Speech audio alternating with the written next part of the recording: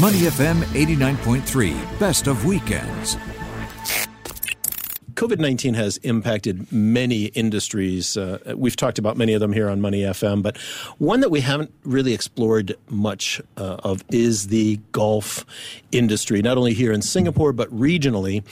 We're joined on the line by Eric Linge, who's the CEO of Asian Golf Industry Federation, a trade organization, trade group for golfing establishments around the region. Eric, good morning and welcome to Weekend Mornings. Good morning, Glenn. Good morning, Neil.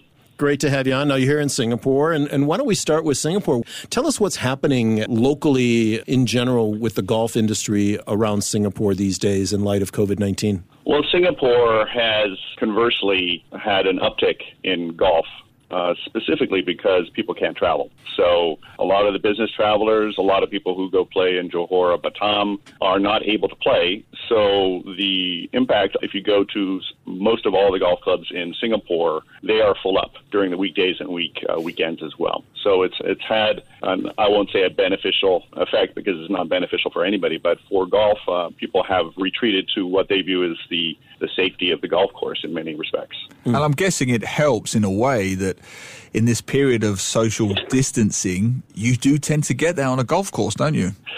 Yes, Neil. Ironically, golf is, with all validity, is one of the most social of sports, but the physical activity, as you know, is you're separated by a few meters. When you're playing golf, obviously, if you go to food and beverage after that, et cetera, you become closer. But the actual game itself is, by nature, quite removed. So it's interesting to see that golf clubs across the world are exercising further social distancing by saying that you don't need to rake a bunker anymore, just use your foot, don't touch the flagstick, all these type of things happening. But you're right, it is a game that is, I would say, suited, for this. So you raised an interesting point there, Eric. So are we seeing a difference in behaviour on the course as opposed to off the course? Play the game but then don't socialise afterwards, which affects the F&B outlets. Are we seeing a difference in behaviour in that way or not? Well, here in Singapore, because of the relative the policies here that you're still able to socialize, heretofore you're still having the interaction at the golf course, at the F&B. But globally, it's had various different impacts. In Malaysia, they've closed all golf courses because they're deemed to be part of sport. Philippines, they've closed all golf courses in Luzon. In Vietnam and various different areas, they've closed golf courses electively. Thailand, they have basically reduced rounds.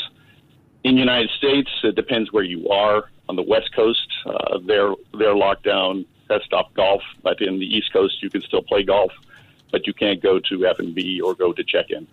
So it's a variable reaction. But here in Singapore, for the moment, it is business as normal. And Eric, as you look at, for example, Korea and some other places, some areas have had good luck keeping the game going. Others have not because they're resort courses and or, as you just mentioned, there are government prohibitions against certain sports. This is having a huge knock-on effect with people's incomes, people's livelihoods, and specifically, especially in this part of the world, talking about the caddies and the ground maintenance staff and people like that are living, more or less on kind of on the margin, as it were, anyway, even in the best of times, rely on tips and a small salary. What is the thinking around how to maybe help some of these folks, or is there anything being done to help them now? Yeah, you're right. To note, Korea specifically drives a lot of tourism golf, and now they're not traveling at all. So in Southeast Asia, they're probably the biggest driver of all golf as far as resort courses, et cetera, and then the domestic restrictions. So it depends where you are. In Malaysia and the Philippines, where the caddy culture is alive, and there's people who are living on subsistence to rely on caddy fees, the members of the private clubs who have the money are starting funds to help the caddies while they'll hold over. As of yet, as far as the grounds staff and greenskeepers, golf is a very large industry when you get down to it. It employs a lot of people. It hasn't reached that level of how are we going to compensate the ground staff or the employment or the other people who work in the golf course.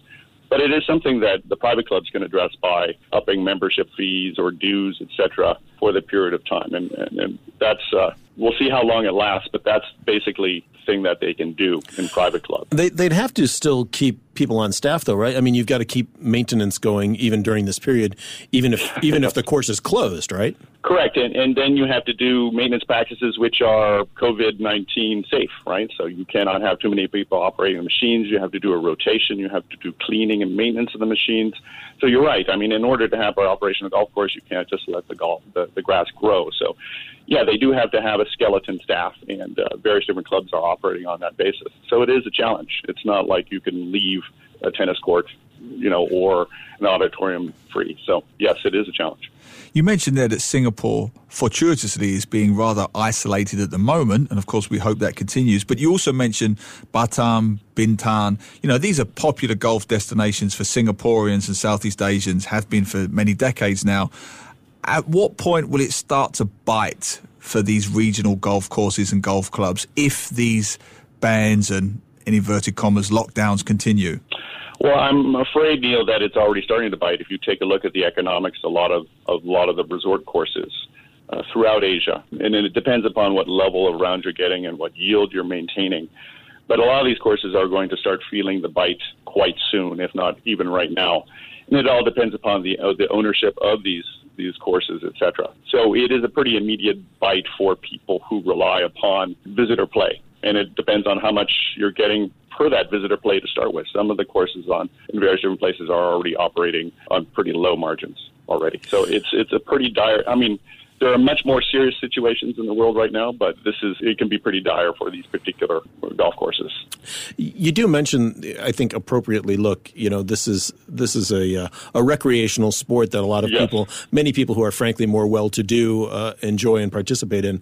But it does have an economic tail to it, that is a business impact for many, not only the clubs themselves, and we've talked about the staff, the caddies and others, but also the areas around them. Some of these resort courses rely their hotel bookings, their spa bookings, things like that. So it is a very dynamic business that does generate a lot of revenue for local communities, if I can put it that way. Has there been through your Golf Industry Federation, has there been any discussion in years past about what would we do if SARS type things came back again, which was of course everybody faced during 2004, 2003. Were people looking forward to the possibility of this kind of event happening again and preparing for it in any way? Or is it just not possible based on the margins? Well, I think the golf industry here is pretty disparate on a national level, unlike the United States or parts of Europe where you have a unified golf body that shares information. And one of the things that we try to do at the AGIF is to, aggregate information and aggregate findings and best business practices. But the nature of the golf industry, unlike hotel business where you have hotel chains, et cetera, the industry here is disparate owners, whether they be private owners or they be committee-run clubs or government, et cetera. So, there's I won't say no coordination, but not that developed coordination amongst clubs. Singapore has improved with some research being done recently by the R&A, the Singapore Golf Association, et cetera, which did put out some numbers on the size and the economic impact. And one thing I'd like to highlight is that in Singapore, there's the charitable angle is huge, as in a lot of other countries, and $63 million was raised over 100 golf club-based events last year, and that has an impact too. So, there is no real data right now, except for anecdotal data. And I guess the only issue is that Singapore has had, I would say, experience with SARS before. So from a governmental level and business practice, say we're pretty ready for it. Yeah, you mentioned the charitable dollars there, the various exhibitions and foundations that are involved at the courses across Singapore and the region generally. Is there anything planned or that could potentially happen maybe in Singapore to promote those charitable courses to serve their own people, in effect, the other clubs or courses in Southeast Asia? Are there any events planned that may help the industry? Not at the moment, Neil, but it's a good idea. I think, golf as a charitable venue should also take a look at helping its own staff. So I think it's something that we can propone. Right now we're setting up a lot of information flow between the industry on various different things that can be done. We also have quite a bit of contacts with the GAs, meaning the golf associations across the various different countries in Southeast Asia and North Asia. And that's something that could really be looked at to tide us over if it becomes a long-term problem. And Eric, a final question. As you look forward, are there any opportunities here amidst the closure of golf courses, for example, to retool, to redesign courses, do maintenance, that sort of thing, the ones that are closing? What are some positive lessons that might be taken away, or positive actions that might be taken away from COVID-19? I don't know if we can specifically sort of assign it to COVID-19. I think essentially, holistically, what the golf industry in Southeast Asia is looking at is operating more in a business-like fashion. A lot of these clubs have been built, they're one generation old, unlike the United States and Europe where they're 2 to 3 generations old, and they were built for various different reasons. Now a lot of clubs are now realizing we have to run it like a business. We have to hire professional people, professional greenskeepers, professional club managers.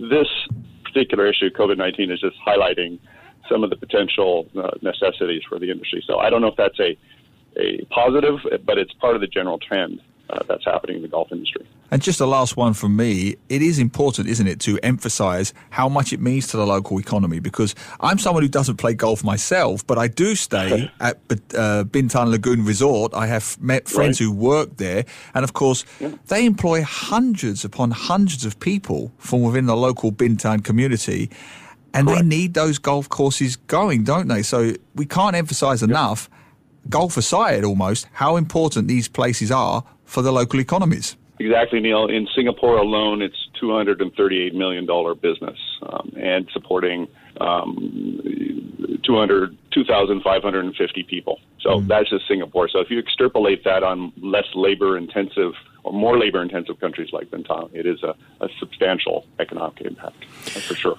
All right, thanks to Eric Linge, the CEO of the Asian Golf Industry Federation. Appreciate your time, your comments today, Eric. Thank you, gentlemen. To listen to more great interviews, download our podcasts at moneyfm893.sg or download the SPH radio app available on Google Play or the App Store.